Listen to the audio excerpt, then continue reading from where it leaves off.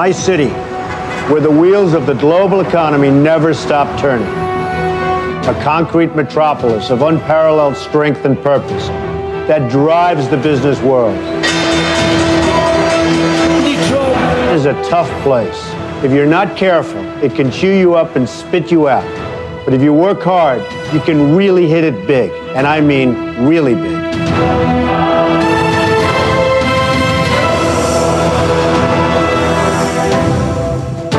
My name's Elric, and I'm the third largest podcast here in Detroit. But it wasn't always so easy. About 13 years ago, I was seriously in trouble. You asked interrogative questions out of my face. It's gone. What are you doing? Come on. That is not paid for by them. That is paid for by the people of Detroit. You might be qualified, ML. I'm not qualified for this job. Let me tell you something. You want to go right now? Okay? You want to go right now, Albert? 13 years ago, I was in big trouble. I'm in big trouble right now. Things don't really change that much in my life. I want to apologize to my good friends for our late start today. I've been following the Detroit City Council meeting this morning to see whether any council members or whether Gabe Leland himself would say something about the criminal charges filed against him last Friday for misconduct in office. That was a Free Press exclusive, and it follows up on our reporting that this case, the bribery case against Gabe Leland, may be resolved in state court. We're still following that story and expect to have something for you later today at freep.com, including a look at the Filthy Four, the other 4 Detroit City Council members who have been charged with corruption in the last 15 years, all of whom it did not end well. 3 of them went to prison. 1 of them went to the grave. So more on that coming up at the Free Press. We appreciate you waiting for our Facebook Live broadcast to start. For those of you who are not watching Facebook Live, you're getting the whole show. We appreciate you listening, because that's the only way to get every single second of this show. That may be a bad thing. We tend to think it's not so bad. If you're watching us on Facebook Live, we love you doing that too, but you're going to miss some great stuff on the back end of the show. So please take a listen when you get a chance. And now, they've been waiting patiently. Let me introduce my team, my group of future assistants, actually my current assistants. Of course, there's Sean Windsor. You've been lazy, you've been nothing but trouble, and now you cut them off as they're fighting each other for who should be fired. Sean. Yes, sir. You're fired. Okay, so Sean's gone. That leaves us with Matt Jennings. You know what? Matt, you're fired. I think that is so stupid for you to say, you're fired. Okay. Go. All right. Terrible. You shouldn't use that expression anymore either. You don't use that soft expression. How stupid can you be? Just get your 18 wheels rolling, pal. And then the guy who keeps coming back, no matter how many reasons we give him not to come back, Mr. Mark Fellhauer. Mark, this is a sales task. You didn't sell a single thing. And again, in this boardroom, we've never had a team lose so badly. You're all fired. All 4 are fired. Yeah, I don't need any of you guys. All I need is this thermos. Maybe this remote control. Maybe this chair. Nothing like a man in charge. Well, we appreciate you guys sticking around for our special All Leland episode. We're going to be talking about the late Burton Leland, the father of Gabe Leland. He was a state senator before he was a county commissioner, before I caught up with him living where he wasn't supposed to be. We had some pretty crazy encounters. And then I'll talk to you a little bit about my very tumultuous relationship with Mr. Gabe Leland, who at the moment is still a member of our Detroit City Council, sometimes called the Common Council. Some people would say they are uncommon in the number of people who ended up getting charged with crimes, but we'll leave that to your good judgment. And we are brought to you this week by Manscaped. Manscaped.com. It is the personal shaver that they pitch it for men, but it's not just for men, it's for ladies, both as users and as partners of men. So if you use the promo code ML at manscaped.com, you can get 20% and free shipping off your own personal grooming device. They also have some other products there that seem pretty nice. We have gotten some very good reviews from members of our show who use the manscaping thing. We don't want to tell you who they are because we really we want to keep their privates private. And it's an image that I use it. Just don't. Okay, well, there goes our ratings. I have no problem mentioning it. Okay, well, he of the well-shorn sack. It takes a full 90 minutes. Yes. Okay, now everybody seems to be quite well-groomed. Anyway, this is a potential long-term sponsor for our show, but they're only going to be with us if you contact them, make a purchase. Doesn't have to be big, doesn't have to be small. It just has to be a purchase. Use the promo code ML. And I should tell you that all of our sponsors kind of work on the same basis. They like the show. We like them. But if they don't know that you were sent there by ML Soul of Detroit, they will be gone too. And guess what follows next? What? It's us. Oh. It's just like when people say kill all the bugs. Well, then the birds die. And then the people who eat birds die. And then the people who shoot birds for marching past their mansion in St. Louis, well, they probably will live forever. But we'll get to that later on in the show. I'm getting, once again, too far ahead of myself. It may be because I'm so well fed by our friends at The Butchery. Wow, what a smooth our segue. Facebook Live sponsors. They produce such quality meat that you do not have to be a top-notch chef like Sean Windsor to get good eats out of whatever you pick up at their meat counter. I go there because they have the best quality USDA prime and all grass-fed beef, and all their pork is 100% Michigan raised. It's convenient. You can get your meat in any portion you want, anything from a single steak to half a cow. Everything Chef Dave puts out is made in-house, like their high-end sausage and brats, and even his wife's delicious homemade desserts, high in flavor, hopefully not high in calorie, but try them and see.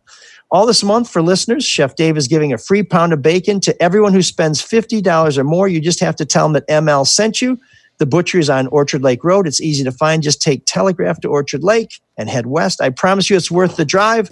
I've made it, and I'm going back. Bravo. Call 248-682-COWS or visit their website, thebutcherysl.com. It's the best place for prime meats, eats, and treats. So a little late today because you were watching that looked like a very thrilling Zoom meeting of Detroit City Council. Look how exhausted you are already about it. Wow. And I thought I saw on your tweet that Gabe Leland was there and doing his duty.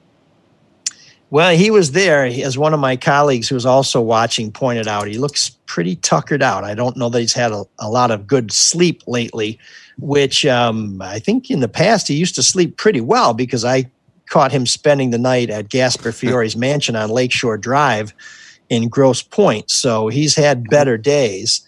But if you saw the story we posted last Friday in the Free Press, it looks like Mr. Leland is getting ready to end his council career several years, or at least a couple of years after I first exposed that he was doing some dealing, approving contracts, voting for contracts for. I'm just going to keep doing this every time I hear it. Oh, sure. I thought Sean is literally. I thought you were showing people where you plan to use your manscaper on your shoulders. I just wanted you to get a sense of how often that happens, so I'm going to keep going.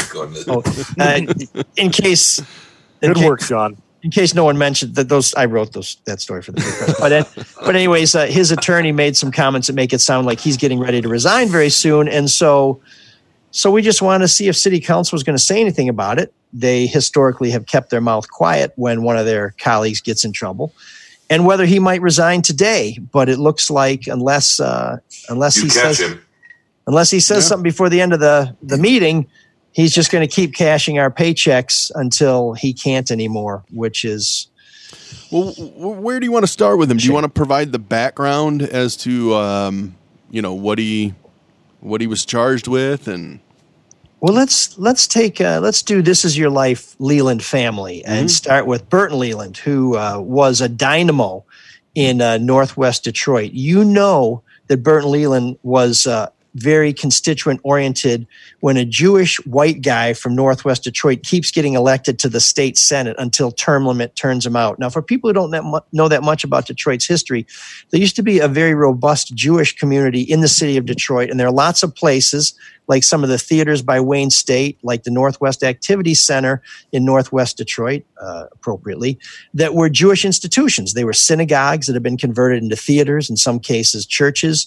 They were activity center, gyms, fitness places, community hubs that were built and maintained by Detroit's Jewish community. Most of those folks have left for the suburbs, but Burton Leland remained and was elected time and time again as a state senator because while he was a pain in the balls, he was known as a guy who could get things done for the people of Northwest Detroit.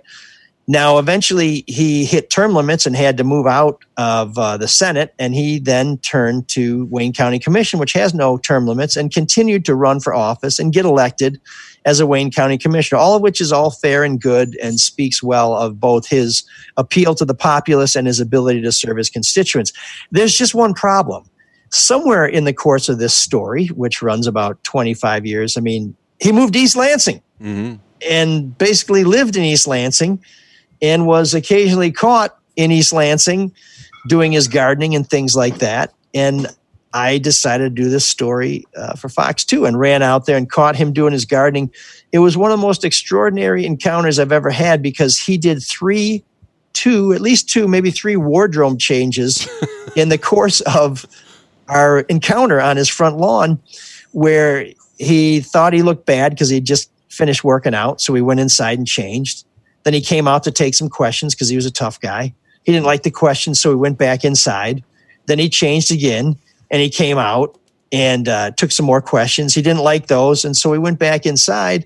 And then he came back out through his garage, and I asked him a couple more questions. I remember that. And he didn't like it. And then there was some video of Leland closing the garage door on me as I'm still asking him some questions. So you had your microphone in hand, and you were sticking it down towards the bottom right as it was closed. I remember that one well. He initially loved me because he hated Kwame Kilpatrick, and we were doing some stories on Kwame Kilpatrick, and he pulled me aside one time on Mackinac Island when we were up there for the leadership conference and said, you got to stop doing all these stories on Kilpatrick. And I said, why? He's like, well, they're great, but you're pounding him so many times, people are starting to feel sorry for him. And I think that if you keep doing these stories, it's going to help him get reelected. To which I said, we don't do stories to help or hinder a candidate. We do as many stories as we believe are fair and true and people deserve to know. Burton Leland, being a very smart politician, realized that at some point, this turns the other way. People start to say, now you're just picking on him. Yeah. So Burton was always locked in these tough races, and he had this thing where he'd always, one way that white guys win Democratic primaries in Detroit is they make sure there are lots of black candidates. So he was known for recruiting black candidates to run essentially against him, but really for him, because he wanted to split the black vote so he could win the Democratic primary, and then there's never a Republican opponent to worry about. Wow, how diabolical. Yeah, so he was running for re-election when my story broke, and one of his former aides called me up and said, hey, I want to go on camera and basically tell everybody how Burton does not live in this little condo that he had, and that it was basically just a mail drop, which anyone could tell because it was just, crap cascading out of the mailbox. And he said, basically, the only reason he has that place is because to establish residency. And in fact, the cable bill is in my name because I started staying there. And then it basically became kind of a love nest where he and other people would go just to bang chicks and hang out. And so I said, well, this is powerful testimony from an insider. When can we go on camera? And the guy, he kept putting me off. I said, we're getting close to the election. We can't put a devastating story like that on so close to the election. So, it's either now or never. And the guy said, well, here's the reason why I won't go on camera. I don't have any teeth. What? Really? He was ashamed they didn't have any teeth, and he was trying to get some teeth, but he couldn't get some teeth in time. And in the end, he said, look, my son plays football. He has a mouth guard. Maybe I can put the mouth guard in and draw lines on it so it will look like teeth.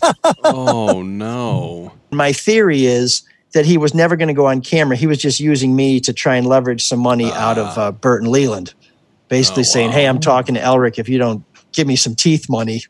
Nice to know government officials are operating like that, even their assistants. Even it rolls down to their assistants.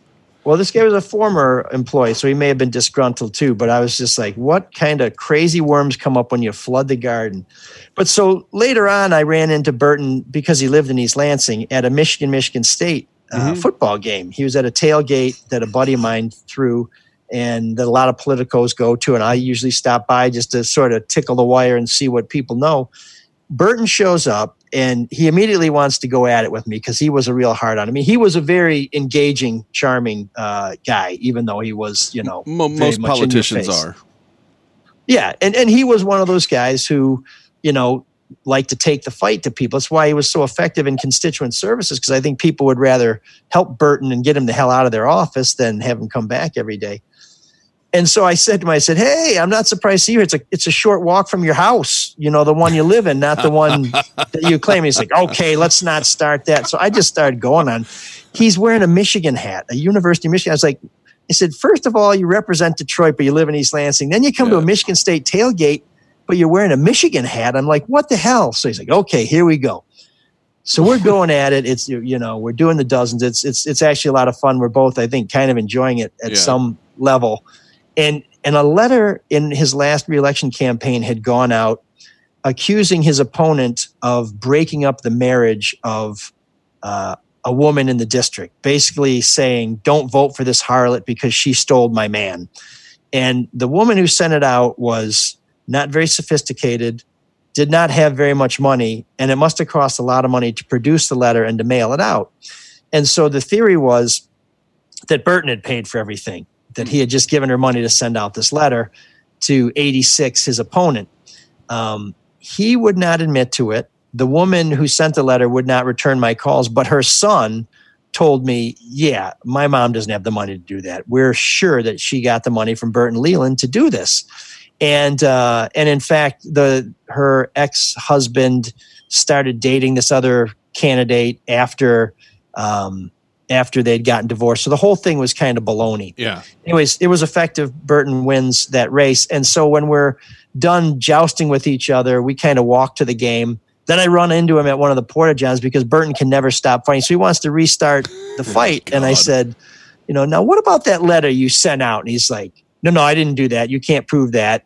I'm like, okay. I said, well, let's just go to the game. Let's just move on, shake hands, move on. And as we're parting, he says, that was some letter, wasn't it?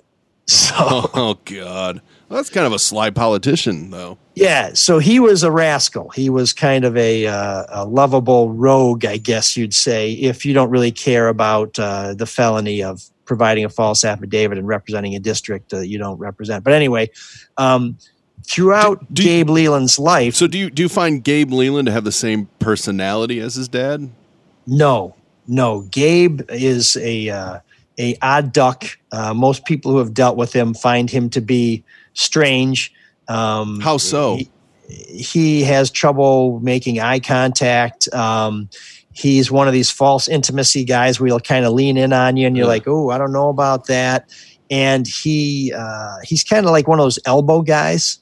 So we did a story on city council secrets, and one of the secrets was that he had been selling dope when he was in high school. And he denied it. And he didn't deny that he had a possession case, but he denied selling it. Now, of course, Burton got involved and got him a pretty light sentence by,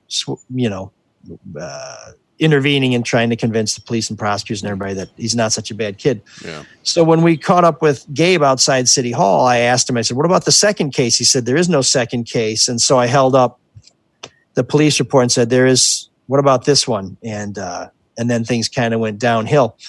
Not long after that, I saw him at Pony Ride in Detroit, which is kind of a pop-up, interesting business incubator in Corktown.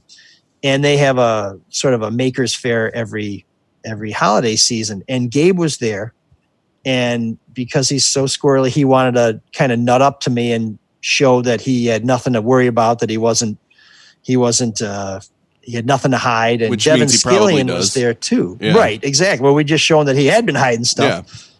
So Devin Skillian and I are there talking, and Gabe kind of butts in and is, doing his little bebop. And then Devin's like, okay, I gotta move on. And then Gabe's whole thing to me is like, hey, how are things going at Fox 2? I'm like, okay, I guess really? I'd heard things. I said, what'd you hear? He said, I don't know. I heard maybe things aren't going so well for you there. And I said, well, if I'm out, let me know because I'll find something else. He's like, I'm just saying, you know. Oh, what a dork. Years later, I guess I am gone from Fox 2, and I guess he's he was on his right. way out too. He was right. Yeah. Hey, I want to go back to something you said, because when you confronted him the second time and you said, hey, I here it is. And I remember when we had Walchek in, and he was talking about early on in his career when he wasn't that prepared. Has that ever happened where someone's like, no, and you didn't have the item in front of him? Well, one time I went to go get somebody at City Hall. The city was trying to get people to pay their overdue parking fees. And this was a Kilpatrick administration initiative to try and raise money for the city. It was kind of an amnesty program. And I had found that there were all kinds of people in the Kilpatrick administration. There's your Kilpatrick reference, Sean. I know you're waiting for it. And so, Sean, he's on the precipice of admitting he didn't do something perfectly too.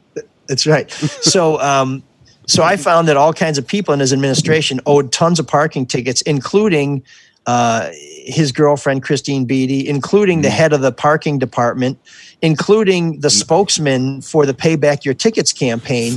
And I was waiting for somebody to come out of City Hall to confront them on this. And the mayor's spokesman came out and he said, his name's James Canning, a completely unprincipled bag of stuff. Anyways, he says, hey, who are you here for? And he was kind of laughing, you know, like, yeah, this is funny. You know, you're out here, you didn't get your guy, but somebody's in trouble. And I said, well, James, today we're here for you. Oh. And I wasn't ready for him, but so we just did an interview and we took the opportunity and, you know, and he stammered his way through it. It was a disaster. Then later on, I went to catch up with the deputy mayor who had a ton of tickets, and I went to go pull my paperwork, but I wasn't, you know, it was one of these things where I had a ton of paperwork. I said, well, that's not what it says here. And I'm like, oh, hold on, wait a minute. Hold on a second. I know it's in here somewhere. And that's when I learned that you got to stack your documents and you got to put little tabs on them. And that's it was tough. And he stood there and he's like, okay, all right then. And in the end, he said, yeah, those are my kids' tickets. I paid all those. Oh, God. Well, it's still his problem because he had, you know, tens of thousands of tickets before that. So that also ran in the family. But yeah, it was embarrassing and it was terrible TV to sit there and say, wait a minute, I got you in here somewhere. Just if you wouldn't mind standing here while I get ready to jump on you again. It gives them time to think of an excuse as to, okay, where's he going with this? What am I going to say? If you're not tabbed and ready to show him the evidence. Right. And he was a pretty smooth customer. So he was not only ready, but when I gave it to him, he's like, yeah, I paid all those. And I don't think he had, but he basically figured, prove him wrong. Yeah. This jerk's not ready. You know, I'll just tell him that and I'll go in the building and what's he left with? Well, it doesn't happen often with you. I'll tell you that much. Now, Channel 4 would not run this story because this was in the Kilpatrick had gotten to them era. But I did exact unintentionally a level of revenge on them because when they found out that I was doing this story, they went and paid back every parking ticket they had on a station vehicle. So, so they ended up paying for the story one way or another. Well, do you want to go deeper into what you just said there about that era? The Channel 4 era? Well, I mean, that was when they hired me from the Free Press because the Free Press didn't want me to cover Kwame Kilpatrick anymore. They wanted me to basically move to state political coverage. And then Channel 4 said they absolutely wanted me to cover Kwame Kilpatrick. And so that's the only reason I went over there. They contacted Jim and I, and they said, you know, would you guys be interested in coming over here? Jim and I did one of the most hilarious screen tests probably in television news history, a copy of which I think Jim still has on VHS somewhere. Oh, we got to see that. Yeah. Oh, it's amazing. And then in the end, I just ended up going over there because they put Jim on the investigative reporting team, which was the right call. I mean, he's a great reporter and has done a great job there. And they didn't have room for me. And so they wanted to, you know, basically have me do something else. And if there's anything people in this town know about me over the last 20 years is I'm willing to do just about anything. But if we disagree about what I should do, then I'll go find someplace else to do what I do. And so I went to Channel 4. Now, within a few months of being there, we did a story where we pounded the mayor and his team on their false credentials. And the mayor didn't like that. So we sent a bunch of people over to Channel 4 to basically back them down. They succeeded. No one told me that we were no longer going to do any serious reporting about Kwame Kilpatrick, and I was left to twist in the wind for the next year or so, wondering why would they back? Why would they back down from that? What would he possibly have over them? I mean, how much? What, denied access to him? So this was never explained to me in the same way that was never explained to me that, hey, that thing we hired you to do, we don't want you to do anymore. Yeah. But he caused them a lot of trouble. So maybe it just wasn't worth it. You know, a lot of stations would pound on nobodies because nobodies never fight back. They just can't afford to, or they rarely do. So maybe they thought, yeah, every one of these stories are going to take too much of us time. Let's move on. Some people have speculated it's because the city of Detroit is a key partner in the auto show and the Thanksgiving parade, both of which were exclusive to Channel 4 at that time. And so some people have speculated that they didn't want to jeopardize those two franchises. That's embarrassing. I would think he would need that station more than they needed him. Well, that's always the case. But obviously, I have hindsight to back up there's lots of politicians who say they're going to cut the media off, and in the end, they need them. The media is still here. Yeah. You know? But what did they tell you, Mike?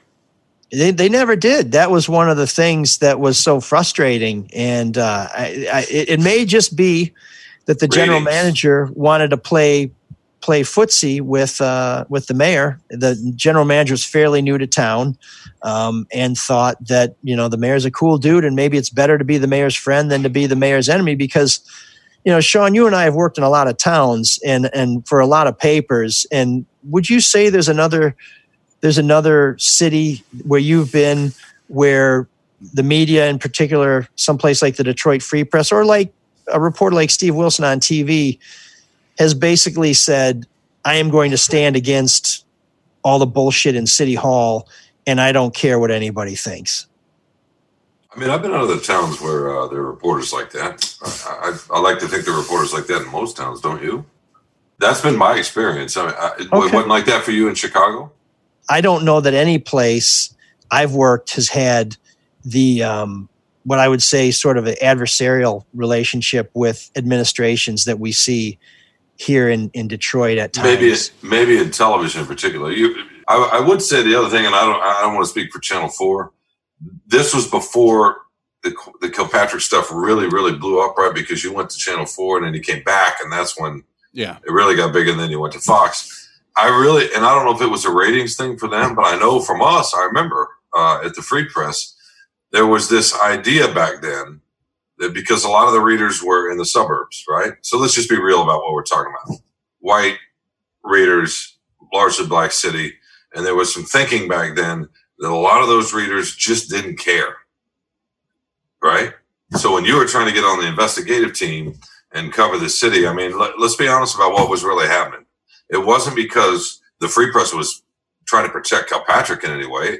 It was everything to do with what a reader's going to want to read about and trying to figure that out. And it was, we think about it very differently. We've evolved, fortunately, and come a long way.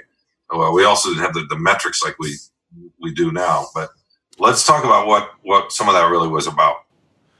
Well, actually, at that time, the Kilpatrick stuff was pretty hot because we had done the Navigator, we had done the credit cards, we'd done the Friends and Family. I mean, there were a lot of stories that pretty much put him at death's door when it came time for re-election. What happened at the Free Press was they just felt like he had a brush with death. And like a lot of guys who get out of the drunken driving wrecks say, I'll never drink again.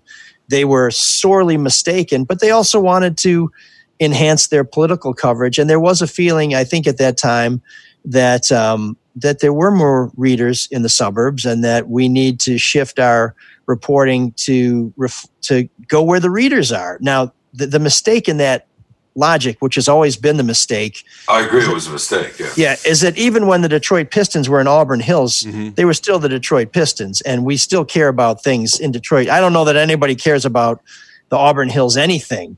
So, you know, we all associate with Detroit. Detroit is the hub of the wheel. You care about what's going on in bars and restaurants in Detroit because you might go to them. You don't really care about what's going on in bars and restaurants in White Lake Township because most of us don't know where it is and we ain't going to go there. No disrespect to White Lake Township. To that point, ML, what kind of feedback have you gotten regarding Gabe Leland in the misconduct? Because, he is a city council member of Detroit of one specific district, but what he did is pretty egregious. Yeah, so just to get people caught up, what he's accused of doing is the feds indicted him, a federal grand jury indicted him on bribery counts for allegedly demanding payment from Bob Carmack, who's a fairly well-known Detroit businessman now, sort of a gadfly scoundrel type. If anything, he picked the wrong man to get a bribe from. Right, and Carmack was pissed off at the time, so he went to the feds and went to the FBI, which he knew because the FBI had been talking to him about some other things he knew, and he said, "This guy's demanding money from me. You want me to do anything about it?" They wired him up. They gave him some government money. He says he handed it to one of Leland's aides, who then said she handed it back to Leland. The feds say they have electronic evidence, either wiretaps or video of Leland telling Carmack, "Yeah, I got the money. You're lucky I didn't ask you for 30, but I like you." And he was charged with bribery counts. Now, at some point, I think the feds started getting worried about old Bob Carmack, who's been in all kinds of trouble, and him being the linchpin witness on this. And so plea negotiations started, and this has been headed towards state court, where the presumption is Leland will get an easier landing. And now that he's been charged with misconduct in office, that's certainly less severe than a federal bribery charge. The maximum sentence is 5 years as opposed to bribery, which is 10 years. And my guess is he's going to plead guilty. His lawyers made some comments to the effect that they're going to resolve this in state court. He's going to plead guilty. He's going to have to resign from office, and he's probably not going to do any time. So, slap on the wrist. He'll walk away from the car crash, but he'll have no career. And he didn't really have much of a career outside of politics. His old man fostered his career in politics. He also ran for a state house from the district that his family had lived in, served his 6 years. After that, he found a job working as like a community liaison for the DMC, which some people have speculated was a favor that Mike Duggan had done to keep him from starving. What does a city council member make? Well, I think some of the cutbacks that they suffered under the bankruptcy put their salary, and they've gotten raises a couple times since, have put their salary somewhere around $90,000 a year. They also get free use of a very nice loaded Ford Explorer. They don't have to pay auto insurance, which in Detroit saves you thousands of dollars a year. They don't have to pay gas. That saves a lot of money too. And I suspect they don't pick up many tabs when they go out for meals. Yeah, they also have a lot of recesses, which they all tell me they work like hell over those recesses, but there's an awful lot of them. And other than some committee work and constituent work, they go to work one day a week on Tuesday to vote on stuff. Oh, God. What does a state house rep make? Somewhere between $55,000 and $75,000. They also get $10,000 in expenses, and they can get mileage for going to work, which we also did a story at Fox 2 where Betty Cook Scott stopped going to work but kept taking her expense money and her mileage money, which was classic. Out of those two gigs, though, it seems like being a Detroit City Council member is more lucrative. I think there's a larger salary. You have more money to hire a staff because you have a certain allotment of money where you can hire several people to help you fulfill your duties to the public. But one of the things about being on Detroit City Council as opposed to being a state lawmaker is there's more accountability. You know, people see you. They expect to see you. They expect you to return their calls. They expect you to do things that will help you. Whereas with a state rep, there's a lot more of them. Nobody knows who the hell they are. You never see them in action because they're in Lansing.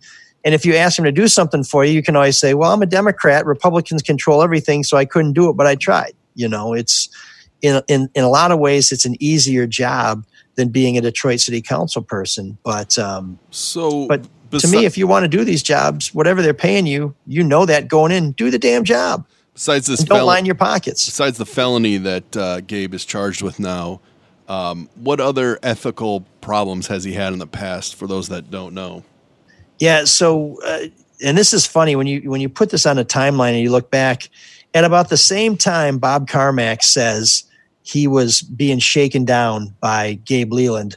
I was asking Gabe Leland about some contracts that he had voted for that benefited his girlfriend at the time, Jennifer Fiore, the daughter of Gasper Fiore, the towing king who spent some time in prison himself. And I believe we have a classic cut from one of those Fox 2 stories. Leland is no stranger to the Fiore family's opulent Grosse Pointe Shores home on exclusive Lakeshore Drive. At this time, I'm not going to dive into, my personal affairs. What I can say, this is your car at Gasper Fiore's house on a Saturday morning at sunrise. I mean, this is not speculation. If you're that close to this family, should you be voting on contracts that involve them? This is a rumor mill town, and that's your car, right? I'm not going to deny that. Since Leland, well, then it's not a rumor. I don't know why he thought he could get away with that, but it's not inherently illegal what he was doing, right? Well, it would be very unseemly for a city council member to be spending the night in the mansion of a city contractor, but is it illegal? Technically would not be illegal, nor against. Now, it may be illegal under a federal law where you have the obligation of just services to the public, but yeah, I think no one's going to charge him with that. But we had some video of Gabe and his girlfriend walking down Lakeshore Drive, and then I found his city car parked in the driveway at Gasper Fiore's mansion. And we do spend a lot of time doing surveillance, and we do spend a lot of time staking people out. But the way we got both of those clips was serendipity. I had talked to my partner at the time at Fox 2 about camping out in front of the house, which is going to be very tricky because it's on a very high traffic, high profile street. It's right, there's the mansion, and then there's Lake St. Clair. Mm-hmm. In the side streets, the cops brush reporters off like flies when they're there, because in wealthy communities, they don't like you sitting in front of houses if you're not driving a Bentley. But I happened to be driving back from something with my family and saw Jennifer and Gabe walking down the street. And I was driving. They're walking close to the house, and I'm doing a turnaround, and everybody in the car saying, "What are you doing? What are you doing? What's happening?" I said, "Shut up! Don't say anything. I'll explain to you later." Like, "No, what are you doing? Tell me why you're doing it." I was like, "Just be quiet. I don't want you on the audio, on the video." And somehow we jumped out. My wife started driving, and then I was able to shoot some of that video from the front seat of the car. So now that I know he's hanging out there, I live on the east side. That's on the east side. I drive by there on a regular basis just to spot check it. But I was coming back from dropping my daughter off from taking the SAT, and I happened to drive by the house, and I saw the city councilman's car in the driveway. I said, I got to get a picture of that. Yeah. So some of this incriminating evidence, we had a lot of plans to try and get it, but in the end, it was just being out and about and keeping your eyes open and trying to keep everybody in the car from making too much of a ruckus. So $2 million worth he voted on contracts for his girlfriend's company. Well, for companies run by his girlfriend, but he didn't want to talk about that. He didn't want to talk about the relationship. He didn't want to talk about any of that stuff. We sat with him in his office for about half an hour, maybe 45 minutes, and it got to a point where it's like, you know what, dude, we're just going around and round. So I gave him one more opportunity to own up to it. Are you dating Gasper Fiore's daughter? Yes or no? Have you spent the night at his house? Yes or no? Have you vacationed with them? Yes or no? The city charter says public officials must disclose financial interests in contracts if an immediate family member is involved. As you can see in these Facebook photos, Leland and Jennifer Fiore sure seem to spend an awful lot of time with each other's family. Are they still together? No, they have. They've gone their own ways. You ruined them. No, they had broken up before this. Why do you hate love? Exactly. Well, love is love, man. What's the matter with you? Spying on innocent lovers like that. What the heck? Perhaps if someone loved me, I wouldn't feel so left out. Driving around the city thinking, oh, look, there are a couple of people holding hands over there. I'm going to stop and take some pictures. Yeah, I don't know what the hell I'm doing, man. It's crazy. One last clip you sent over, I guess, really illustrates what you were talking about earlier with Gabe and how he's kind of tries to buddy up on you. Yeah, he tries to play things off. Now, by this point, Gabe doesn't want to meet with us anytime because you can see when we meet him on the street, it doesn't go so well. And when we meet him in his office, it doesn't go so well. So as people, I hope know, I call people to sit down and talk like adults before I decide I have to go get them. And on this particular day, we called and he wouldn't meet with us. And so then we had to stay outside City Hall. It happened to be a freezing, sleeting day. And we sat outside City Hall all day waiting for him. And instead of hiding in the bushes, which we generally don't do, we just stood out there because we're like, everybody knows we're out here. Everybody knows we're out here for him. So what's the big deal? We'll just be here until he comes out. We stood out there for so long that at some point, Mayor Duggan pulled up to the parking lot at City Hall, said, "What are you guys here for?" And I said, "Well, we're waiting for a certain public official." He's like, "Well, you're not waiting for me, are you?" And I said, "No, if we have something to talk to you about, we'll call first." He said, "Okay, well, call me anytime because I don't want to meet you out here." And then he drove back in through the gate and parked his car and went about his business. Well, finally, we're freezing our ass off. And my partner, John Brzezinski, is, a dream partner because when you're sitting there feeling like you've made somebody stay out in miserable conditions too long, because here's how this works. I don't get stories. I'm out of a job. Photographer doesn't get a story with an investigative reporter. They get reassigned to work with another reporter. So the stakes are always higher for me. So I'm always willing to stay there and beyond the point of sense and reason. But I also try and respect, my partner. And so I typically turn to John and say, "John, I don't know if we're going to get him today. Do you want to go home, warm up, and start tomorrow?" And he would say, "I'm good for another hour." And it would turn into 2 hours. So we're standing out there in the freezing rain. I got Red Wings tickets that night, by the way. Everybody by now has left the parking lot. And so we're thinking either he snuck out another entrance. Alberta Tinsley Talabi did that to me one time when I was working at Channel 4. And got a ride on the other side of the building and went home. Of course, I got her the next day in front of her house. So, that's even worse. You can run, but you can't hide. And so I said to John, I said, "I think either he's left or he's trying to outweight us." So I said, what we can do is just change up the dynamic. So we made a very public show of getting in our van and driving away. But we only drove around the block to get a different vantage point. And as soon as we parked on the other side of the parking lot, Gabe and his assistant come walking out. "Councilman, will you talk to us about Robert Carmack?" Bring the midnight oil with me. Well, did you, whatever it takes to get some answers, did you extort Robert Carmack? Here's a flyer. I got a lot of activities going on in the district. You can take a look at that. Are some of those activities shaking down contractors for money? Gabe Leland won't talk about his dealings with... I'm just amazed that he thought he could get away with this. And once again, I think he picked the wrong guy with Bob Carmack. He got Carmack on the wrong day at the time that he was trying to allegedly shake down Carmack. Carmack's father was dying or had just died. That pissed him off.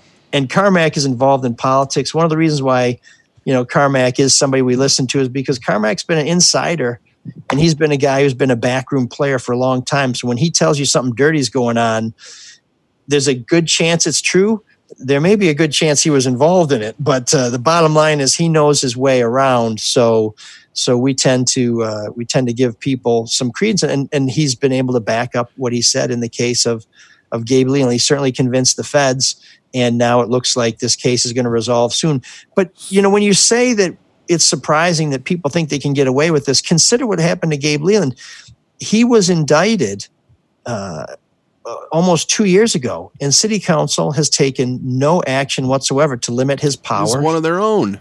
To criticize him. And the ethics board in Detroit, the ethics commission, has done nothing to raise a question about this or to even just say, first of all, no one said anything when we exposed the votes that favored his girlfriend's companies. Yeah. Nobody. Before we wrap on him, you alluded to 4 other recent bribery scandals within the Detroit City Council. Where does this rank with that, in your opinion? I would say it's probably near the bottom because we have a council member who extorted, allegedly, because she died before she got her day in court, $150,000 in cash and loans and 17 pounds of sausage. I was going to say, yeah, the 17 pounds of sausage is the one that seems to stand out, but there's a lot more money. What was her name? Is it Kay? Kay Everett, the Mad Hatter. Yeah. Then you had Lonnie Bates, who was a no-show city employee and a disaster as a school board member. So what happens? He gets elected to city council. And then he has handymen do work at his house, and then tries to divert city money to them. And then he puts his mistress and her daughter on the city payroll without requiring them to do any work, which was a story Scott Lewis exposed at Fox 2, which was tremendous. Yeah. He eventually was convicted. And then you have Monica Conyers, of course, who was rock star crook. And finally, Charles Pugh, who succeeded her as city council president, who stopped going to work, had all kinds of campaign finance matters, and eventually was essentially fired by the emergency manager for refusing to come to work.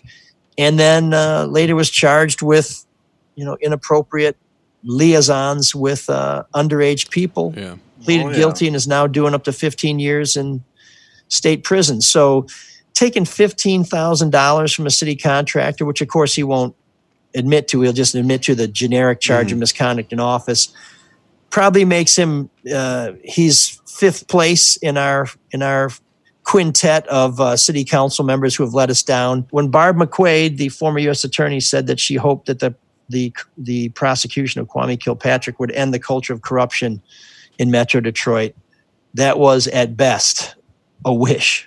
I won't change my mind on anything, regardless of the facts that are set out before me. I'm dug in, and I'll never change. Infinity plus one. No!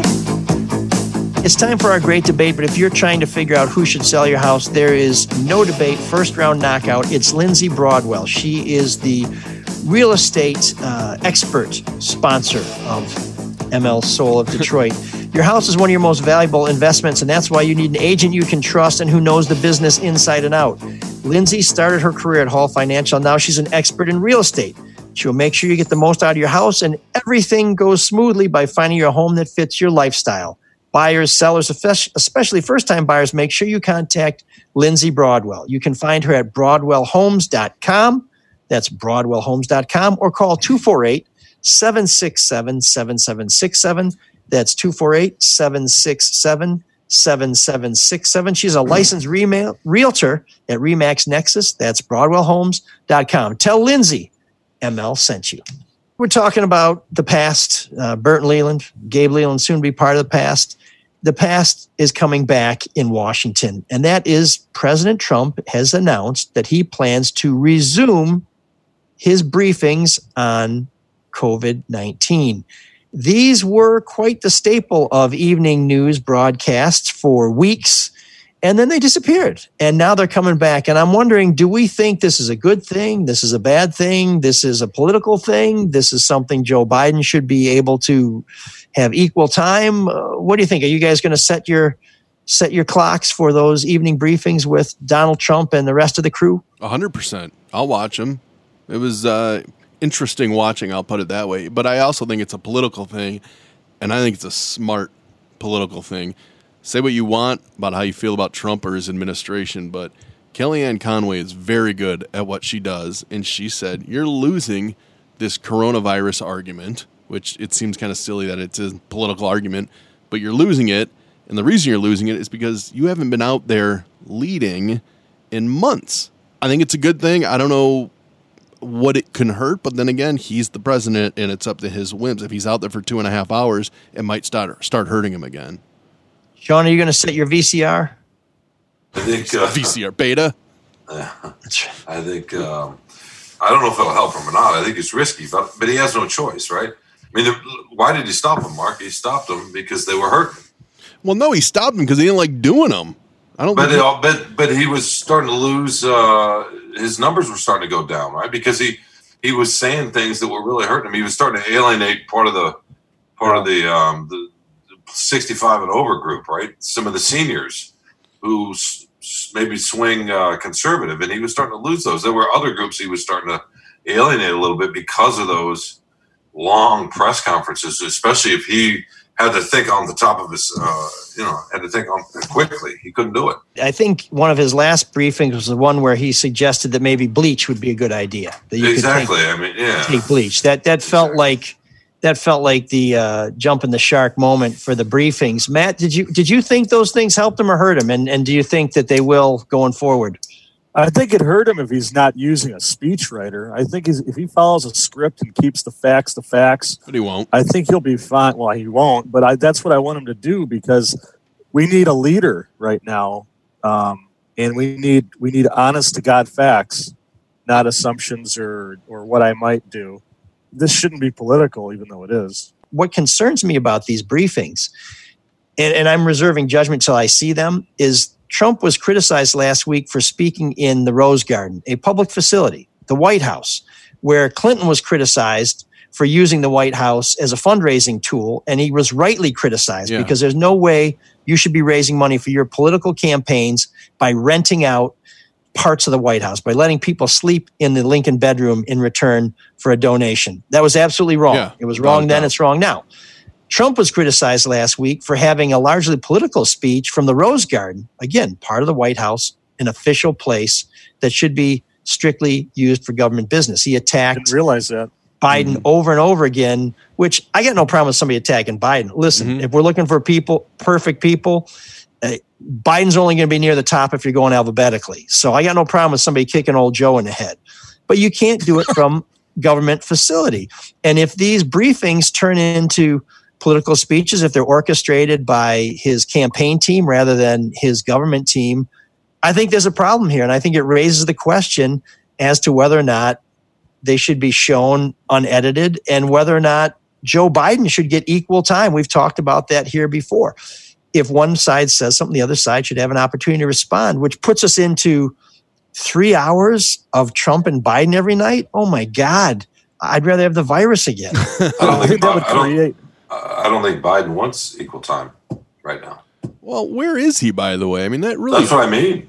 His basement. I think that hurts. You got to be seen. You have. It hadn't hurt so far, if you believe the polls. Well, that's because people just don't like the current president. Well, and that's the strategy, right? He's trying to make it all about Trump. But back to the original point, though, that's why I think it's good for Trump if he's out there and is looking like he's taking this seriously. His numbers will start going up, especially. It could be. Yeah, it could be. Especially if the other guys nowhere to be found. Well, I think the other day he just said you should wear a mask. So he's come full circle. He's like a battleship. It takes him a long time to turn, but it seems like he eventually gets headed in the direction he wants to go. But Biden's strategy seems to be twofold as far as I can tell. One is don't say anything because you're only going to hurt yourself. It's sort of the old it's better to let people think you're an idiot than open your mouth and prove it. And the other strategy is Trump seems to be punching himself out pretty good. Why should you throw a blow when Trump's taking care of himself?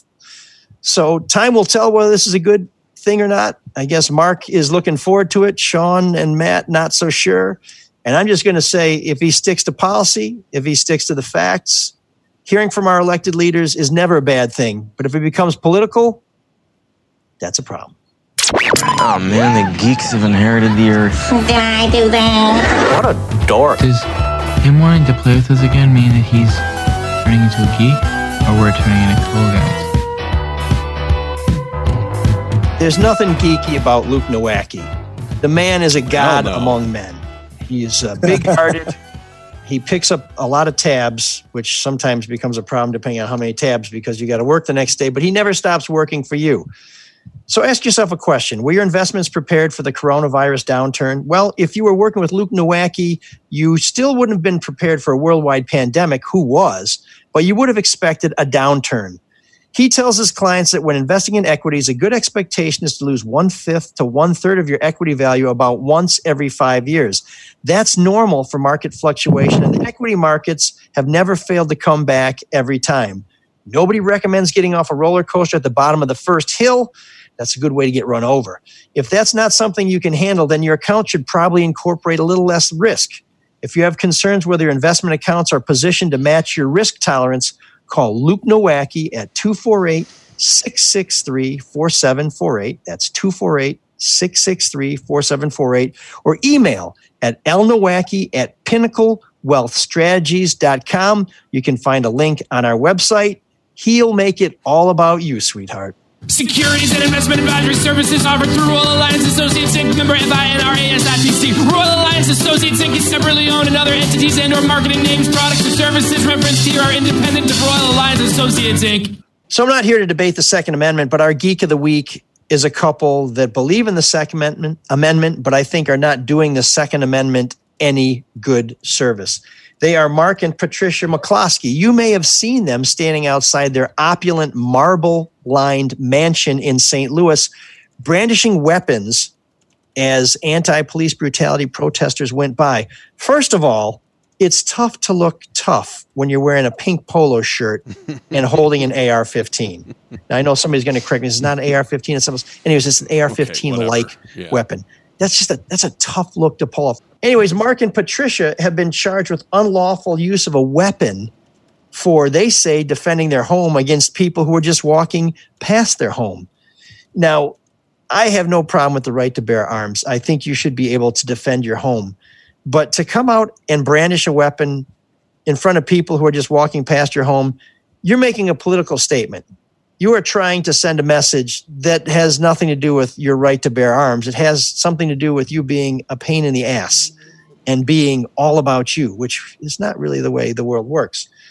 Now, they're complaining that they're being singled out, that they're being picked on, and they're criticizing the lefty prosecutor who they say are trying to make an example of them. Well, guess what? Sometimes lefties work to your advantage, because what the prosecutor is saying, that if they're convicted, the prosecutor is going to offer them a diversion program. Mm-hmm. What could be more lefty than that? So, Mark and Patricia, I don't think you get the Second Amendment. I don't think you get the law at all. And by the way, you're lawyers. Yeah. So maybe you can use this time for some quiet reflection. Maybe you can oil your pistol, if you know what I'm saying, because you are our Geeks of the Week.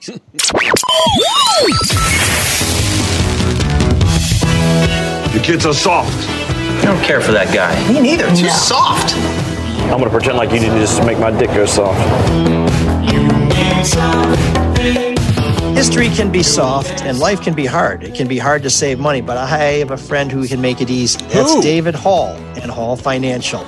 They're working around the clock to help you save money by refinancing. Rates are lower than just about ever, and if you haven't refinanced in the past year, Hall Financial is here to help. Now's the time to lower your monthly payment and keep some extra money in your pocket as we go through some very turbulent times. Refinancing can probably help you save money right away by skipping a couple payments. So why not see if you can save some money by lowering your rate and cutting your term? If you're worried about these guys getting sick, they are sick of working so damn hard for you. No, that's not true. They work hard. Dan Morrison is my man at Hall Financial. He's working like a dog and loving virtually every minute of it. You can give him a call at 248-308-5000 and see if they can save you some money. That's 248-308-5000. Hall Financial. Lower payments, better options, more personal attention. You can link to them through our website, mlsoulofdetroit.com. It's NMLS 1467435. And now Professor Matt Jennings joins us from a bunker of knowledge. He's on the road spreading information in the same way that people who don't wear masks spread the coronavirus, except this won't kill you. You may just wish you were dead. Okay. A man by the name of Charles Hall of Indiana downed an FW-190 German fighter plane while on an escort mission on July 21st, 1943. This day marked the first air victory for the United States by a black airman in the European theater. The group of airmen he belonged to was called the Red Tails. Yeah, Tuskegee. Yep. Mm-hmm. Not to be confused with the red-tailed hawk or ML's favorite bird, the peacock. Oh, the effing peacock. It's a certain genus of the phylum, of the family of the. And this week in 1973, Jim Croce started a 2-week run at the top of the charts with Bad Leroy Brown. Mm-hmm. This wouldn't be his first number one hit, but because of some greedy suits in the record biz, Croce would never be fairly compensated for his work, and he would die nearly 20 days later on his second-to-last stop of what he decided would be his final tour. That is one of the saddest stories when it comes to a really amazing songwriter and singer to be taken advantage of by a record company. You're so soft. Die broke You're with so all soft. the fame. I know. It's the softest thing I've ever heard. I've been deep diving on him. It makes me sad. Oh my God. Well, I'm glad the Jim Crow era is over. No, Croce. Damn it. Oh, yeah, that's a little. Wait. What's the? So where's the joke? Come on, man. Oh, that was a joke. I'm not going to make a real joke about Jim Croce because nobody messes with Jim. In 2004, Martha Stewart was sentenced. Wait, Matt. Is this going to be funny or is this drama? I want to know ahead of time. It's going to be. The rest is all drama. Okay. This week in 2004, Martha Stewart was sentenced to 5 months in prison and 5 months of home confinement, in addition to being fined $30,000 and given 2 years probation for lying about stock, which they say she allegedly sold after it was brought to a boil and reduced to a simmer for 30 minutes. Okay, so what is our history Sean's not lesson impressed. this week? No, that was good. All of a sudden, that Jim Croce thing is looking like the funniest thing so far. And he died. He was the second guy to die in this segment. I'm glad he died. There's a lesson to be learned in this segment, so just listen up. What is the lesson, guys? To never do this again? Sooner or later, we will all find ourselves in a battle. And maybe it's much akin to the battle of the Tuskegee Airmen fighting two wars, where Jim Croce, who even with all his fame could barely put food on the table because of greedy record execs. And yes, even Martha Stewart, who battled that huge thatch of down there hair after spending 5 months in prison, which would be a whole lot easier if she had the Lawnmower 3.0 available at Manscaped.com and use promo code ML to check out for 20%. Either way, whatever battle you find yourself in, remember the words of Jim Croce. Oh my If you God. dig it, do it. And if you dig it a lot, do it twice. And that's something worth fighting for. Wow, and I think they'll throw in free shipping with that too if you throw that promo code. Well, hey, what the F just happened? No one knows. No one knows. It was a lesson. Am I getting punked? This is some kind of Andy Kaufman revival thing here going on. If What I the do the heck same is going thing on? over and over again, it's going to get old. I'm going to jump around, keep you guys guessing. No. This is how, Matt, I love you to death, but if you do the same thing over and over again, it's how you get better. So don't veer. Keep dribbling. Keep taking jump shots, man. Keep practicing your it's free good to throws. know that this piece sucked to Sean. God damn Keep it. practicing your free throws. You know what I mean? Keep running your routes. Whatever lame sports metaphor you want to use. Don't give up. I feel like you gave up today. I don't want you to keep giving up. Come on, man. Get back on it and keep telling those goddamn jokes. It all depends what you do over and over again, because I've heard that some of it can make you blind. Terrible. See you guys. There's an all-night party in room 7609.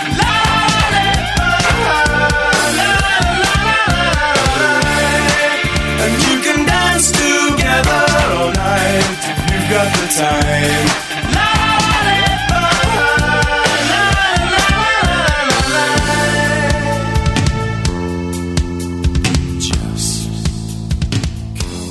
So what's a cooler way to describe your band than we were post-punk before punk even happened?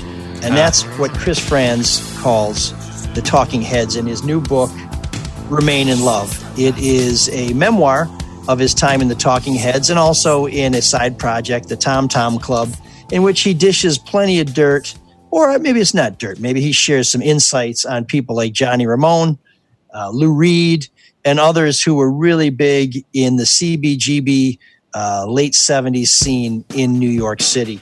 The Talking Heads were kind of your classic new wave roots band, where they came from the Rhode Island School of Design, kind of artsy-fartsy guys and women who decided they could play instruments and they had something to say. And while you're familiar with some of their big hits, like Once in a Lifetime and Love in Wartime, which I think is probably my favorite, I tend to find that when I hear the Talking Heads now on the radio, they were so far ahead of their time, they almost feel dated to me. It almost feels like they have nothing to offer, because I'm like, oh yeah, I've heard that a million times. Well, that's kind of a shame that happens when you're the ones who started it, that now you become kind of tired. But we found a hit that we're going to tell you a little, not really a hit, but an early Talking Heads song that comes with a really cool story, and it's called Morningside.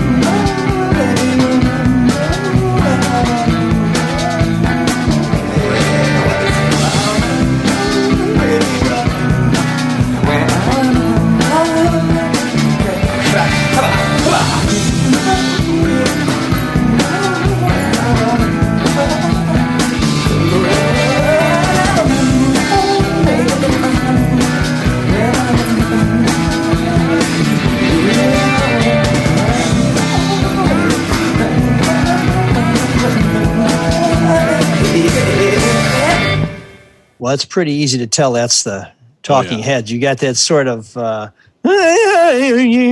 David Byrne lyric, and that's a cool song, man. It's awesome.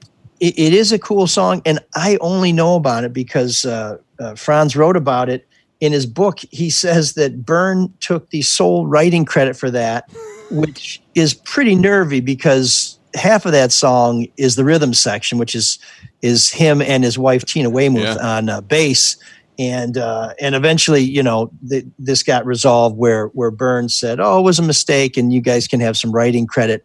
But it may come as no surprise that there's a lot of dishing on David Byrne in this book. That he's egotistical, he's antisocial, he's kind of an opportunist. There's a little anecdote where when they were participating in an arts exhibition that Byrne went in the night before and moved all of his stuff to the front of the gallery. So it looked like it was a David Byrne exhibition with other guys, sort of puppet show and Spinal Tap. And wow. And he says, I think David Byrne's somewhere on the spectrum. Oh, shit, that's David Byrne right now. So at some point, David Byrne started trying to veer off on his own. Brian Eno, who had been a big new wave producer, was involved with David Bowie and some other people, wanted to become one of the Talking Heads, but they kind of said, "Nah, why don't you just, stay in your lane?" Anyways, at one point when Byrne was doing his own thing, Chris and Tina started the Tom Tom Club, which was very successful. And after they sold 1 million records, Byrne dismissed them as, well, that's merely commercial music. David Byrne hated Tina Weymouth. And in fact, at one point, they kind of dragged her into the band because they couldn't find anybody they wanted to work with in New York. And so she kind of learned to play bass. And there was one point early on in their career where David Byrne had 3 auditions for her to stay in the band, which is pretty nervy, especially when her boyfriend's a drummer. And then at one point, when they went out on tour, he hired a second bass player to go out on tour, which is really kind of a big FU. So, like Billy Joel or something. Before we bounce, I got to check in with Sean. I was reading your piece on college football. Is it going to happen? It sounds like you're telling us not to count on it, but what do you really think? If you had to bet.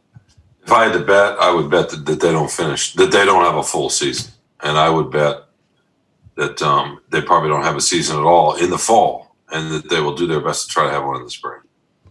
So do you think they'll start and then pull the plug? They could. I mean, a couple of those conferences, the SEC in particular down south, the Southeastern Conference, are going to do everything they can to try to start, right? It's just, the money issues are a little bit different down there. The cultural sense, what it means to people. How are the money issues different down there? Those schools, well, at least from the Big Ten, and I'm thinking specifically with Michigan. Sure. The endowments aren't the same. Oh, okay. For the school overall, not the athletic department. Exactly. I gotcha. Okay. And I just think in a lot of those schools, like Alabama's enrollment's gone crazy in part because football. Exactly. Yeah. And I think that happens even here in Michigan. Mm-hmm. All right. I mean, Michigan State to a lesser degree, but in Michigan, people push back on me, and I've read this and argued this before. And they talk about the thousands of kids they turn down every year, right? So they don't need football, but that's not true. A lot of the kids from the East Coast come here because they want a similarly, a school it's not quite an Ivy League school, but it's a really good academic place, but they have football, right? So, or they want to get away from mom and dad. But anybody that disagrees with you that should just look at Don Gannum back in the day in his comment about how football is the front porch of the university. Absolutely. Very, very important. Thousands more Michigan applicants have been turned down for dates. This guy, I knew there was a snarky comment. Yeah, you knew there was something. Yeah, but the endowments are a little bit. I mean, they're getting better down south, but for some of the schools in the Big Ten, it's a little bit different. Do you see? And that's the only way that Michigan is well endowed financially. Good one. Do you see a scenario, Sean, where say the SEC plays and fights through it, and be damned who gets sick, and maybe the Big Ten does and doesn't, and one conference does, one conference doesn't? I mean, that's possible, but boy, that would take a lot of guts, and I don't want to say selfishness, but that would not be a good look if they're the only ones doing it. I think they'd have to have the Big 12, maybe the ACC. It's a little trickier in the ACC, but it's going to be interesting to see. I think the Pac-10 would be a little bit more in line with the Big 10. Mm-hmm. Pac-10 being out west, and UCLA and Washington, USC, those schools, Arizona. But we'll see. Anyways, folks, we appreciate you sticking with us as usual. We'll be back next week. Hopefully we'll have somebody exciting or something exciting to talk about. This is the home of long stories well told. Hopefully we lived up to that today. We appreciate your feedback. Let us know. If we're not hitting our mark, you can tell us at mlsoulofdetroit@gmail.com. You can give us a call at 313-288-9070. That's Butterfield 89070. We've got some feedback. We're going to have to wait till next week because we've been running long. We have some donors to thank. I'm going to thank them next week because we're running a little bit long. And you can donate by hitting the PayPal button at mlsoulofdetroit.com. You can buy our great merchandise at drewandmikestore.com. We're having a sale on hockey jerseys. Get a hockey jersey at a discount, 20% off. You get a free book. Please rate us, subscribe, share us, and support the other shows on the Red Shovel Network. That's Charlie LaDuff's No BS News Hour. That's the Drew and Mike podcast. That's The Big Show. And, of course, No Filter Sports with Eli, Denny, and Bob. And if you're out there looking to get some cars or to get some work done on your car, check out dealsinthed.com. That's the Zott car dealerships. They've been a good friend of the show. We hope you can appreciate and support them. And if you want to do some socially distanced pedal pubbing in Detroit, getting on a bike, seeing the city in a safe way, go to MichiganPeddler.com. That's Michigan, PEDALER.com. They're friends of the show too, and we hope that you will find their services as suitable as we have. And now it's time for our good friend of the show, Cyrus, to get us the hell out of here. Can you dig that? Can you dig it? Can you dig it? Next week, the Soul of Detroit moves to its new day and time. Be there Wednesdays at noon. I think it's going to be crazy. I think it's going to be vicious. The ultimate competition has only just begun. The women won the first task, but can they stay together? You threatened me. Stay out of my face. It's over. While the men are desperate for a victory. I gave you one small job and you fell asleep doing it. This Wednesday, the task is tougher. And you're going to be working on corporate jets. And the reward is bigger. But when all is said and done, the real shocker is who will hear these final words. This is a tough one. You're fired.